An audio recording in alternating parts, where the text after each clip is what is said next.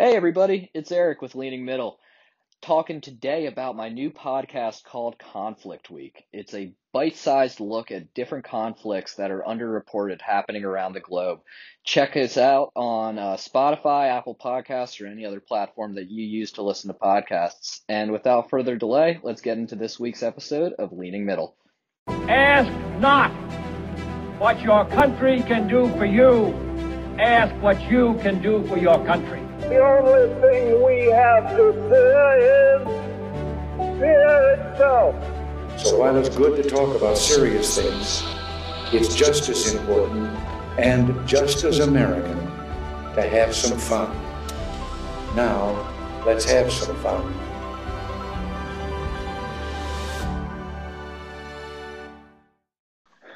Welcome back to Leaning Middle, everybody. This week we are going to discuss the infamous phone call of Donald Trump and the state of Georgia and what was actually discussed and what the implications are. And then also we are on election day in Georgia, so a lot riding on that. So those two kind of tie together in the end result of what this catastrophe is going to finally look like. So my name is Brian.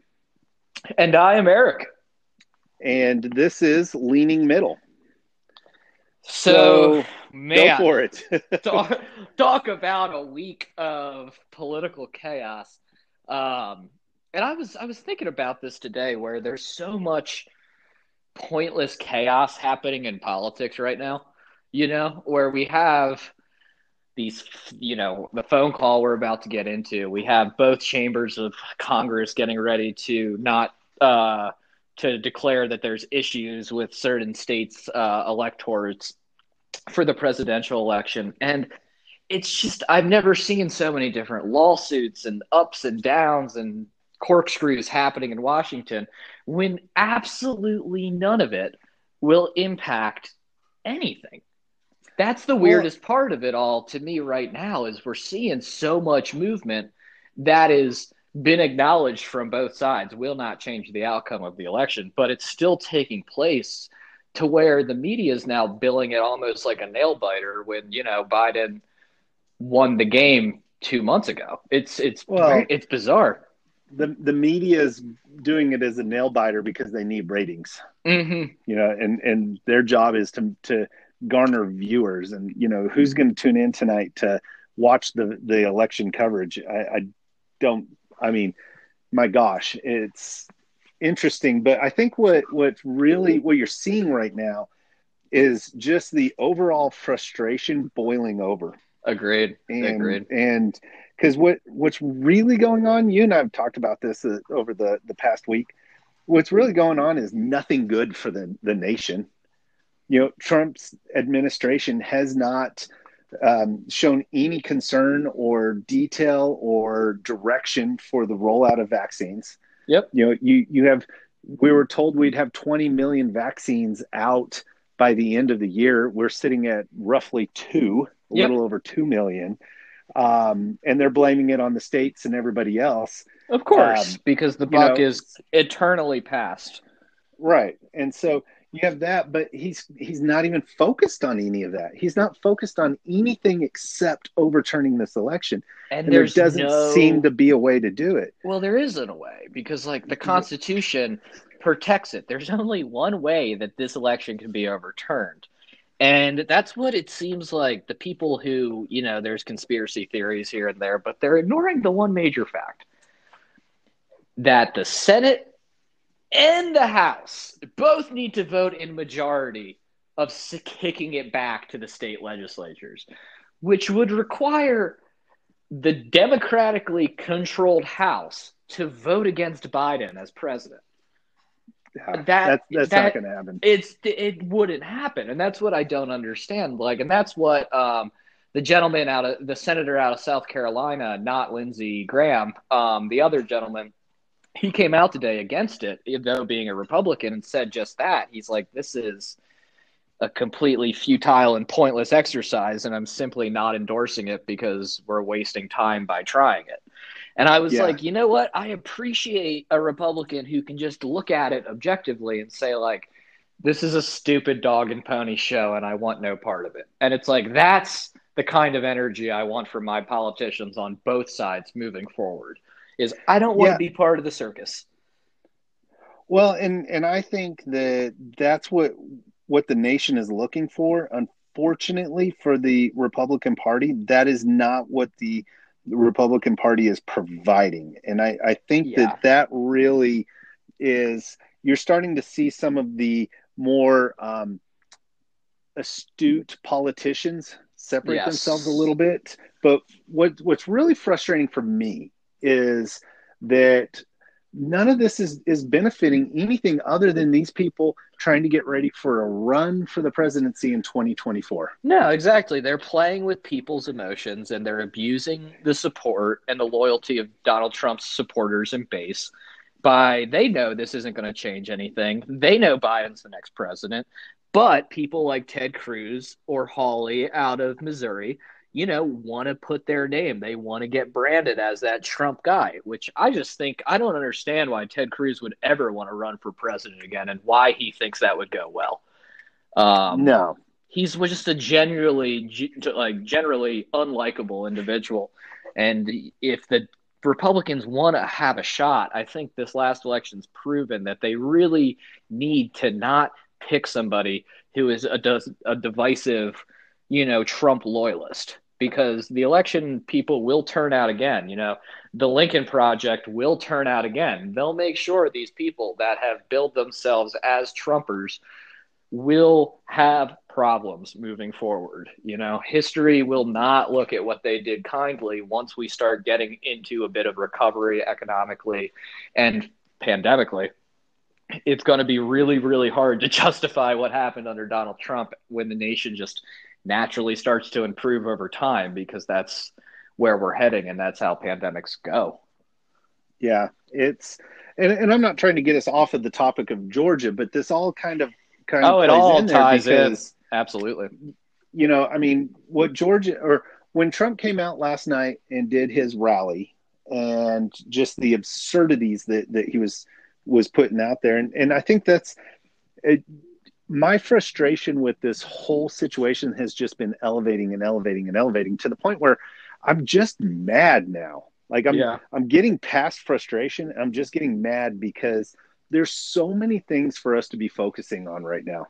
I know. And I'm looking at this and I'm going, how is this benefiting at all? Do you really want to be known as the president that had to stage a coup to stay in power? And if he does, he's just going to spend the next 4 years getting himself ready for another run at it and figuring out how to change the laws so that he could be Putin and stay in power longer than normal. That's the thing, everybody will say, like, one of my biggest things that I laugh at is when people talk about the good that Trump's done on the Korean Peninsula, because there has been none.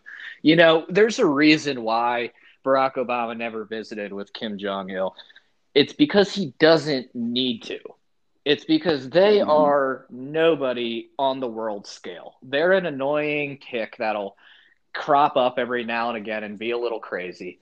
And maybe they're a live wire, but at the same time, them attacking anybody is just egg on the face of China and Russia. They just won't step out of bounds. They'll posture, they want to be taken seriously, but they're a hermit kingdom that has a GDP that's like lower than the city of Los Angeles. We don't need to be paying attention to them, but Trump wants to go over there. He wants to go over to Turkey and meet with Erdogan. He wants to go over to Russia and meet with Putin. It's because he sees, it's bad to say, but it's literally the plot of Borat 2. Like, there's the strongman alliance, these kind of authoritarian leaders that have successfully created autocratic dictatorships in some levels, or just autocratic failing democracies in others. But he wants to be part of that club. Like, that's who he admires. And that is what's so disturbing, is like, okay, we just do not need to be affiliated with all of these people who are, creating human rights abuses for their people for photo opportunities from our president. Yeah. And, Yeah, and it's getting more and more blatant. I mean, like with this phone call in Georgia, I mean, he's not even hiding it, and it's you would have thought he would have learned his lesson by the Ukrainian impeachment. I mean, getting impeached is fairly serious deal, right? I mean, it's not like It is. And sorry. The Which, problem is the failed impeachment, it only emboldened him. It literally looked at him, and while the rest of the Republicans covered for him because they were being good to Dad, they didn't then realize that Donald Trump doesn't have the mental capacity to even absorb the fact that he then cannot go back and do that again. But now he's already been cleared of basically doing the exact same thing. So why would this time be any different? And it's not. You already see Republican people trying to cover for him and say this and that, or they're not worried. And it's because, I think it's partially they know he's out the door and there's really nothing he's going to do to change that. But at the other side of it, it's just like, imagine if a Democrat did something like that. It's so, to me, that's the insanity part of it, is they're saying, well, he's on his way out the door and there's really nothing that he can do to hurt or overturn this thing. So we're just going to appease him on this. I know, the indulgence, like he's a child for some reason. And I cannot comprehend it because it's at the stake of the American people. Yeah. And you're literally ripping the foundation of our country apart right now. I mean, the confidence in fair elections is at a all-time low. Yep. And all because of disinformation that this president is putting out there, that he still yet has to produce any evidence that it's actually happening. And you've got third-party groups that are saying, we haven't seen it. You got states coming out saying, there's no evidence of this. And the Supreme Court. You got the Supreme Court. The one lesson he learned from that whole impeachment and Ukrainian deal is that he can do this and get away with it. Yeah, that he will not be held accountable because people are scared of their political future. And he doesn't even have to try and hide it. And that's exactly what happened with this call. So let's jump into that call, because I could sit here and go on this rant for the rest of the day. Yeah, no, absolutely. We could stay on talking about how insane the last 2 weeks have been constantly, but let's zoom into the most insane part of those 2 weeks. Donald Trump's conversation with himself, a couple of his attorneys, Mark Meadows, his chief of staff, and Raffensperger, the Georgia Secretary of State. And just to start it off, this was about an hour-long phone call. Everybody knew it was being recorded. The Secretary of State from Georgia took the recording and leaked it directly to the Washington Post, basically saying, this is literally what's happening behind the scenes. This is how effing insane this has all got. And immediately the news broke that Donald Trump asked him very explicitly to find the exact number of votes needed to turn the election in Georgia to the presidency. It seems that Donald Trump has become fixated on the state of Georgia because it is especially humiliating. It hasn't been blue in decades, and he is the first president to lose it since Carter. So this one seems to be hurting him more than anything. It seems that he hasn't even focused on Arizona, Wisconsin, Pennsylvania, or Nevada anymore. And all efforts are being spent on Georgia, almost like a weird consolation prize. I'm not sure what the whole move is, but what are your thoughts on everything? I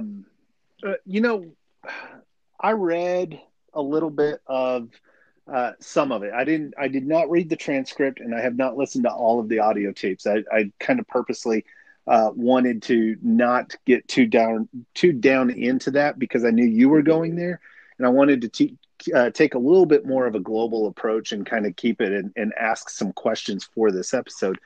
But some of the things that I got from that was, just he has no method, and he has no, from what I understand, no direction that they're really trying to go. He was all over the board with his numbers and to me, that really, there didn't seem to be a plan other than, hey, I'm going to get on the phone and just talk these guys into what I want to do, or strong arm them into what I want to do. I mean, 1 minute he's talking about, that we won every single state. And okay, well, that's not true. Then he's talking about we won Georgia by 500,000 votes, but we don't need 500,000 votes. We only need to win by 2 votes. So find me 11,778 votes plus 1. Yeah. And then he's talking about how we only need 2,000 votes. And then he's talking about, I easily won by 500,000. And then a couple sentences later, I easily won by 400,000. Like, there doesn't seem to be any direction or actual thought out strategy to what they're doing. And that to me is the works of someone who is either completely lost touch with reality. Exactly. And they can't form that specific thing. It's the deranged ramblings of a madman at this point. I mean, there's nothing based in reality about this. And it's what's kind of frustrating me with it still getting fair coverage and still being these huge ideas and people giving it credence at high levels of politics is there is nothing based in reality. It is unbelievable what we're seeing take place in terms of how Americans comprehend truth and how they trust public officials that we'll see generational ripples from.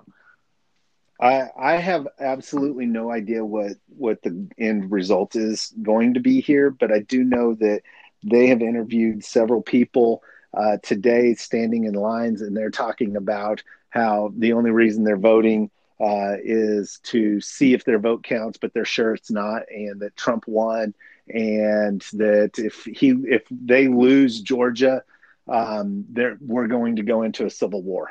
I heard that a couple times today. And it's all this is doing is driving a wedge. And I'm really trying to understand, because I have some thoughts, and I really don't want to be that guy that goes on the podcast and says these deranged conspiracy theories. But I'm getting really concerned on what Trump's actual goal is versus his perceived goals. Oh, I mean, at this point, there's only one thing Trump has a goal, and that is to stay in power at any cost. And if it comes to violence and if it comes to being able to actually try to conduct some sort of martial law, he will absolutely attempt to do that. But he does not have... Well, he made a half effort on that today when I told you Secretary of State earlier, and you almost lost it.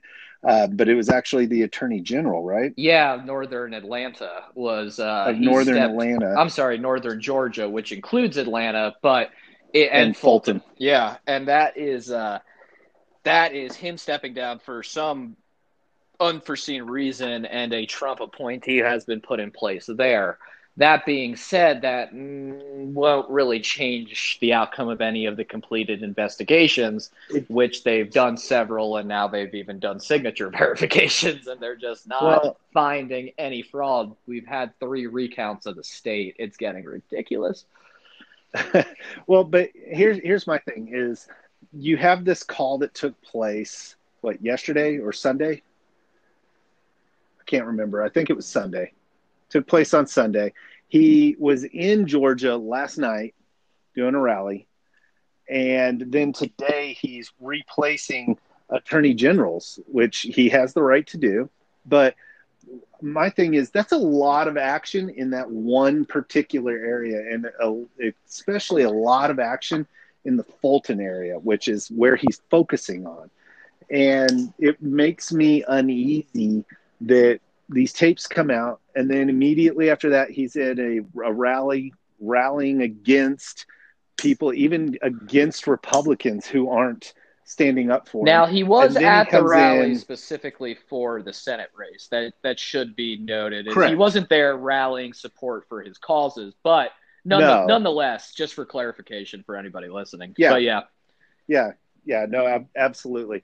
But he spent more time talking about his situation than he did 100%. The senators. So it's kind of confusing. Mm-hmm. But the flip side is then you have this where this attorney general for this Northern Atlanta and Fulton County, all of a sudden steps down for unforeseen circumstances, and then Trump's ready to go with this other guy immediately. Well, this all happens in one day. I'm curious if his replacement wasn't anybody acting in the Justice Department. I'm not sure.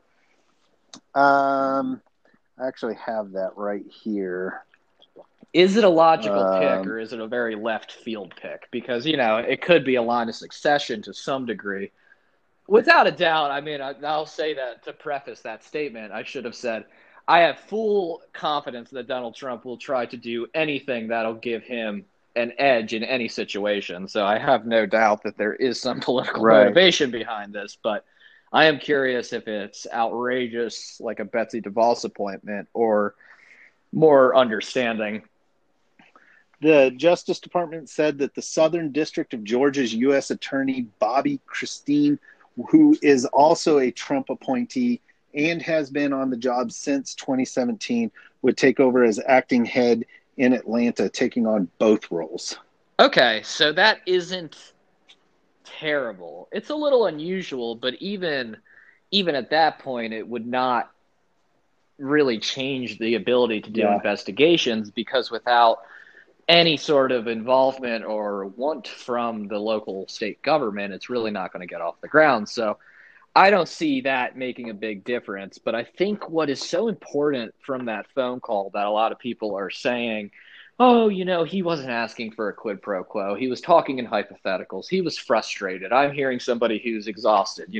The common responses I've heard from Republicans and Republican talking heads on different news outlets and print is I get that, and I get that we love to make excuses for Donald Trump's sedition constantly, but the flip side of it is he asked for a specific number.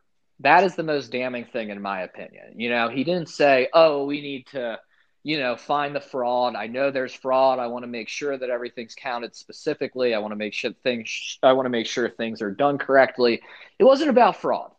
It was about 11,800 votes or whatever the number is. I think it was 11,800. But like you said, plus one. 11,780. And 80, exactly. Plus one. And it's like, if he could get that, he was fine. And that is what is so insidious and damning, in my opinion, is this has never been about fraud. This has never been about exposing fraud. This is about manipulating and using his power to subject his will upon the will of the American people, which chose to vote him out of office. Yeah. Well, and I find it also very peculiar that he basically gives them the lies to tell. Just say you miscounted. Just say you found them. I don't care how you do it. Exactly. Just say this, which is basically going, just lie to everybody. I do it all the time, and it's just fine. And it has continually worked out for me. I'm president. Yeah. Yeah. So, and I guess, I'll just be honest, where I'm really pissed off right now is what this is doing to the Republican Party, because that call really set the tone. And I'm seeing online where people are going, I have been a registered Republican for most of my life, and this is the first time I voted Democrat because I'm sick and tired of all this BS that's going on. And that's what's really frustrating to me is, I'm not ready for the Republican Party to just dissipate. I'm not ready for it to split. I'm not ready for it to, go away. But that's exactly what's happening here. Yep. And I'm mad because the values that are used to balance our nation are being attacked, and people are throwing their hands up right now, and they're going, you know what? I'm over this. I'm done with it. And fine here. And they're surrendering, and they're going to a side that they don't agree with because their point of view is so much under attack and under such a microscope and being blown out of proportion. And there's so much disinformation out there that people are they don't even know what they believe anymore. Yeah. It's true. It's the amount of distrust in the election process, and that's what's so frustrating to me is we saw Donald Trump instill this level of distrust in the process. I mean, immediately. Like he was talking back in February about how they were going to, when we obviously knew the pandemic was about to pick up, that mail-in voting, that there was going to be fraud. He was just priming everybody for what was exactly going to happen, which was a lot of mail-in votes were going to come in after the polls had closed and push Biden over the edge. He primed people. He sowed that mistrust. His sycophants echoed it and echoed it and echoed it.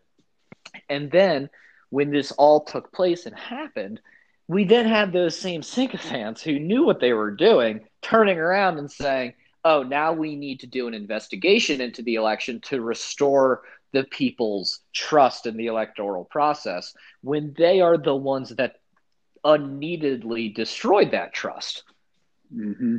It is Exactly. that's what throws me so off, is like, this is supposed to be a party that's about financial conservatism, but let's burn as much money as we can gaslighting the American people and then spend more money to repair the gaslighting we did. Or at least that's the narrative that they're actually putting forth. That is the legitimate narrative. So it is so mind bending that we're at this point, because like you said, you look at old school Republicans from just, as recent as 2012. You got Mitt Romney, you have John McCain, you have these people who held those values and were fighting for them.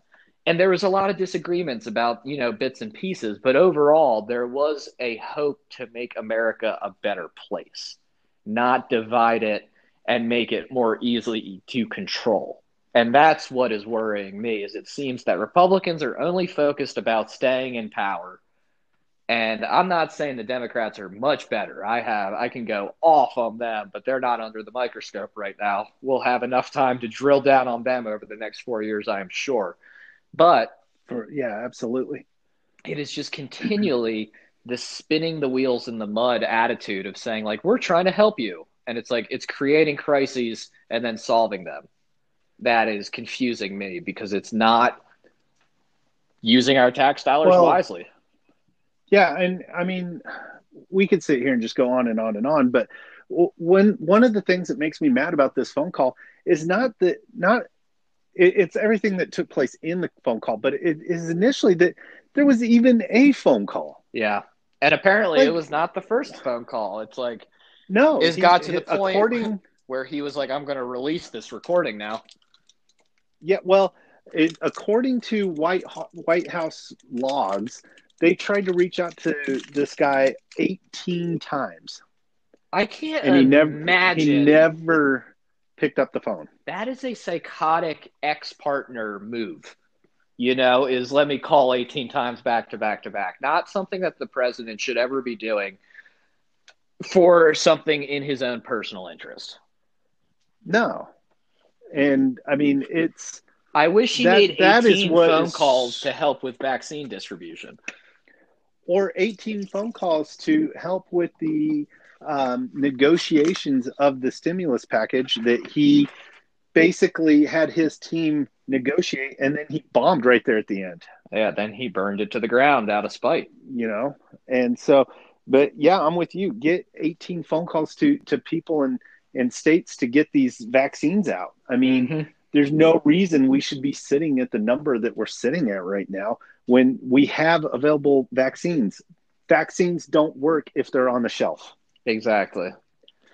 And so I think that about this whole Georgia call, that's what makes me most upset, is that it even took place. That this is how he's spending his time and energy when there's so much wrong with the country that needs desperate help. He is making 18 phone calls to the Secretary of State to tell him to and playing golf.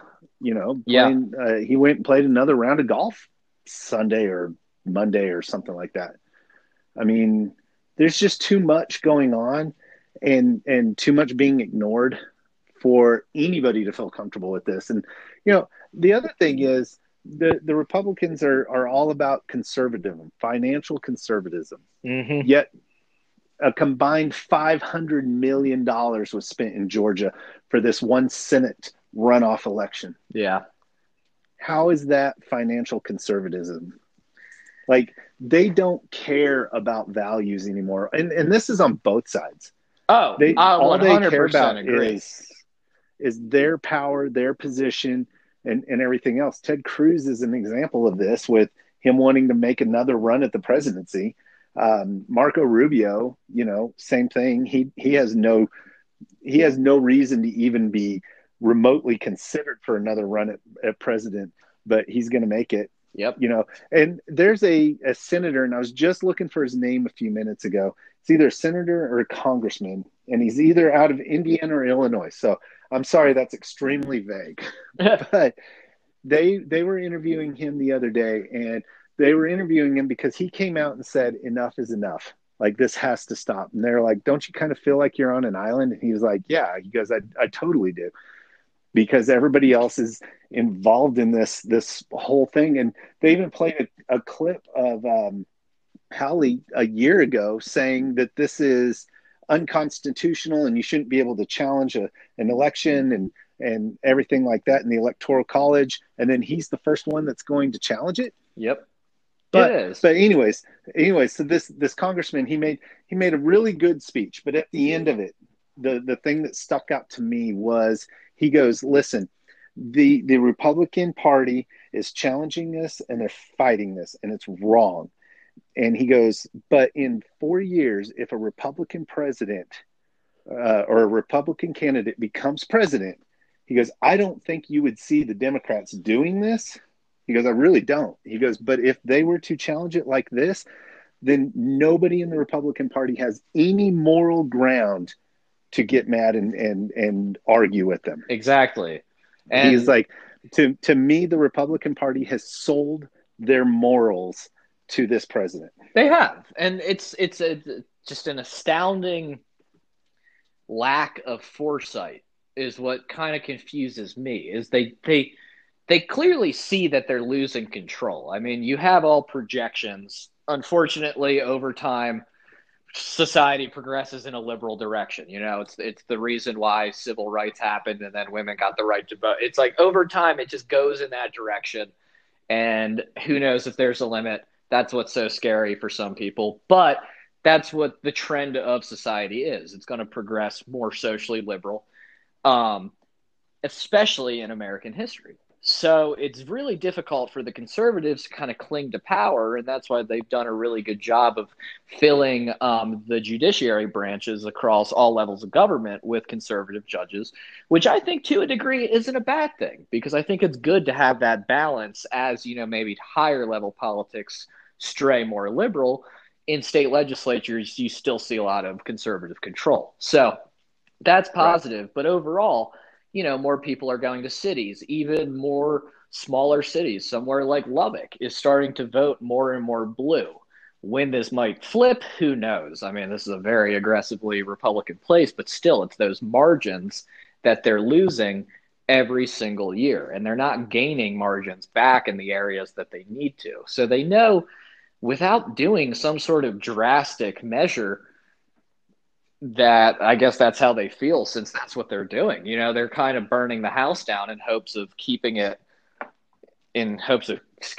to live in it almost, which is, it boggles my mind, because in 4 years, they're going to be, like you said, they're going to be in ruins and shambles trying to figure out what to do. Yep. And it's really frustrating for people who still have those conservative values, yet when you go and you say, I'm a Republican, you're immediately tied to Trump. Yeah. And I don't want to be tied to Trump. And I would absolutely be disgraced if I was a congressman or a senator or somebody in politics, and I'm trying to fight to do what's right for my community and everything else, and I'm being lumped in with his sociopathic policies. Yeah. And so I don't know. Like I said, I've been fired up about this I'm getting more and more fired up about it, because the behavior it's just not what is expected of a politician. It actually, it is expected. It's not what I want to be expected for my son to learn. Exactly. And this isn't, they're supposed to be responsible adults who are able to talk things out. We tell our kids not to name call. We tell our kids not to talk ugly or bully each other. Yet it's all over the TV. It's all over the news. It's all over social media. Yeah. What are you supposed to do? And these are the ones that, I want my son to grow up and go, I can be president of the United States. Instead, he's going, I don't want to be president of the United States. Look at this. Yeah. And I'm like, I don't blame you. Exactly. It's a mess. It's hard. It's going to get worse before it gets better, but it's just bad right now. I agree, because even for the people that say, you know what, I want to get into politics and I want to help people, I want to listen to both sides. As soon as they'll establish themselves as a Republican or as a Democrat, they'll get such a huge majority of people to just automatically hate them before actually learning about what they want to do and what their vision is. And that's what's so disappointing to me, is we've hit this point where there's so much division. As soon as you hear somebody's a Republican or a Democrat, you immediately have a mindset of what they stand for. And I would say a vast majority of the country will immediately say, just based off that letter next to their name, whether they support them or not, which makes healing and unity and people who want to get into politics, not just for power, but for actual good, it's a daunting task ahead. Well, and that's exactly what this Georgia call did. It really hurt politics in general. Yeah. And I think there's really, it's going to be a hard road coming back. I feel for Biden. I was thinking about this the other day. That guy has dedicated his life to public service and to politics. And has he benefited from it? Absolutely. I mean, the guy's a millionaire. Yeah.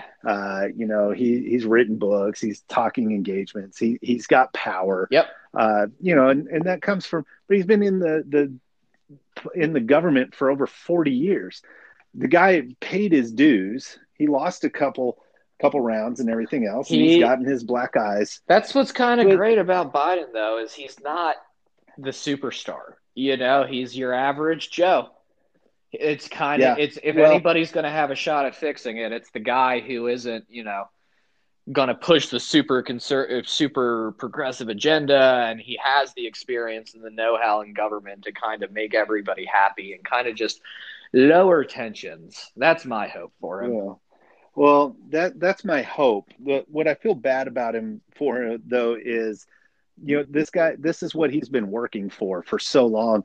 And then he gets it in the middle of a global pandemic. So the inauguration, which is, one of the great aspects of this whole transition of power, the inauguration is going to be small. He's not going to have the fanfare, and then he is walking into the absolute worst dumpster fire I could possibly imagine. I will say I don't think Biden would have run if Donald Trump wasn't president. He would never have been back in 2020 if he didn't feel that he literally needed to do this. I think but Joe Biden's looking at the next 4 years as his God-given task. I know he's a very full of faith man. He has worked tirelessly to, like you said, in public office. And now he's at a point where he sees the world at a place where so many people came to him and said, you're the person that needs to unify this country. Like, you're the only person in the Democratic Party who has that level of reach, who's still eligible to run for president. And I think he stepped up specifically because of that. And then he was chosen, in the primary, and it bled over. So I think, to me, I don't know if he's even that broken up about not being able to get the fanfare. In a weird way, he might almost be happier that he's not getting it. Yeah, that is very true. So, well, what is your takeaway of the Georgia call? I know we really meant to get deeper into that, but it kind of got sidetracked. Yeah, covered all the political implications of it, and really what how it's going to look moving down the pipe, because this was a red line that was crossed. That's my final takeaway. This has crossed the line from crazy rhetoric and frivolous lawsuits into straight up sedition. And that was a direct attack on our democracy, on the vote of tens of thousands of people at points in the call on millions of people. And that's what it comes down to is we will be seeing the implications of this call in many ways over the next several years. And I worry that a precedent was set that'll be repeated, but only time will tell. My question to you is, did you hear or see enough in there for charges? So the charges gets very, very, very confusing because it all kind of breaks down to conspiracy, and they would need to be investigated by the state as well as the federal level. So at the end of the day, yes, there's enough for charges. Is there enough for a conviction? No. No. I don't see it. I don't see it pursuing into the legal realm. That is more than enough for impeachment. But in terms of actual what it would take for the Justice Department to go in and do that to an ex-president and the kind of uproar it would cause, I don't think they'd ever land a conviction. Yeah. No, I'm with you on that. Well, that wraps it up for the Georgia conversation, plus a bunch of other stuff. So if you liked what you heard today, definitely check us out on Twitter and our website. And it doesn't matter if you're on the left or the right. It is time for us to get and figure out how to get to the middle. Yes, and we look forward to exploring that common ground with you on the next episode. Make sure to subscribe, rate, like us. I'm sure you can also, if you haven't listened, you can start in the beginning of our catalog and listen to us get progressively more and more aggressive as politics has devolved further and further as the year has gone on. But definitely share us with whoever you feel comfortable talking about these issues with, and we'll talk to you next time.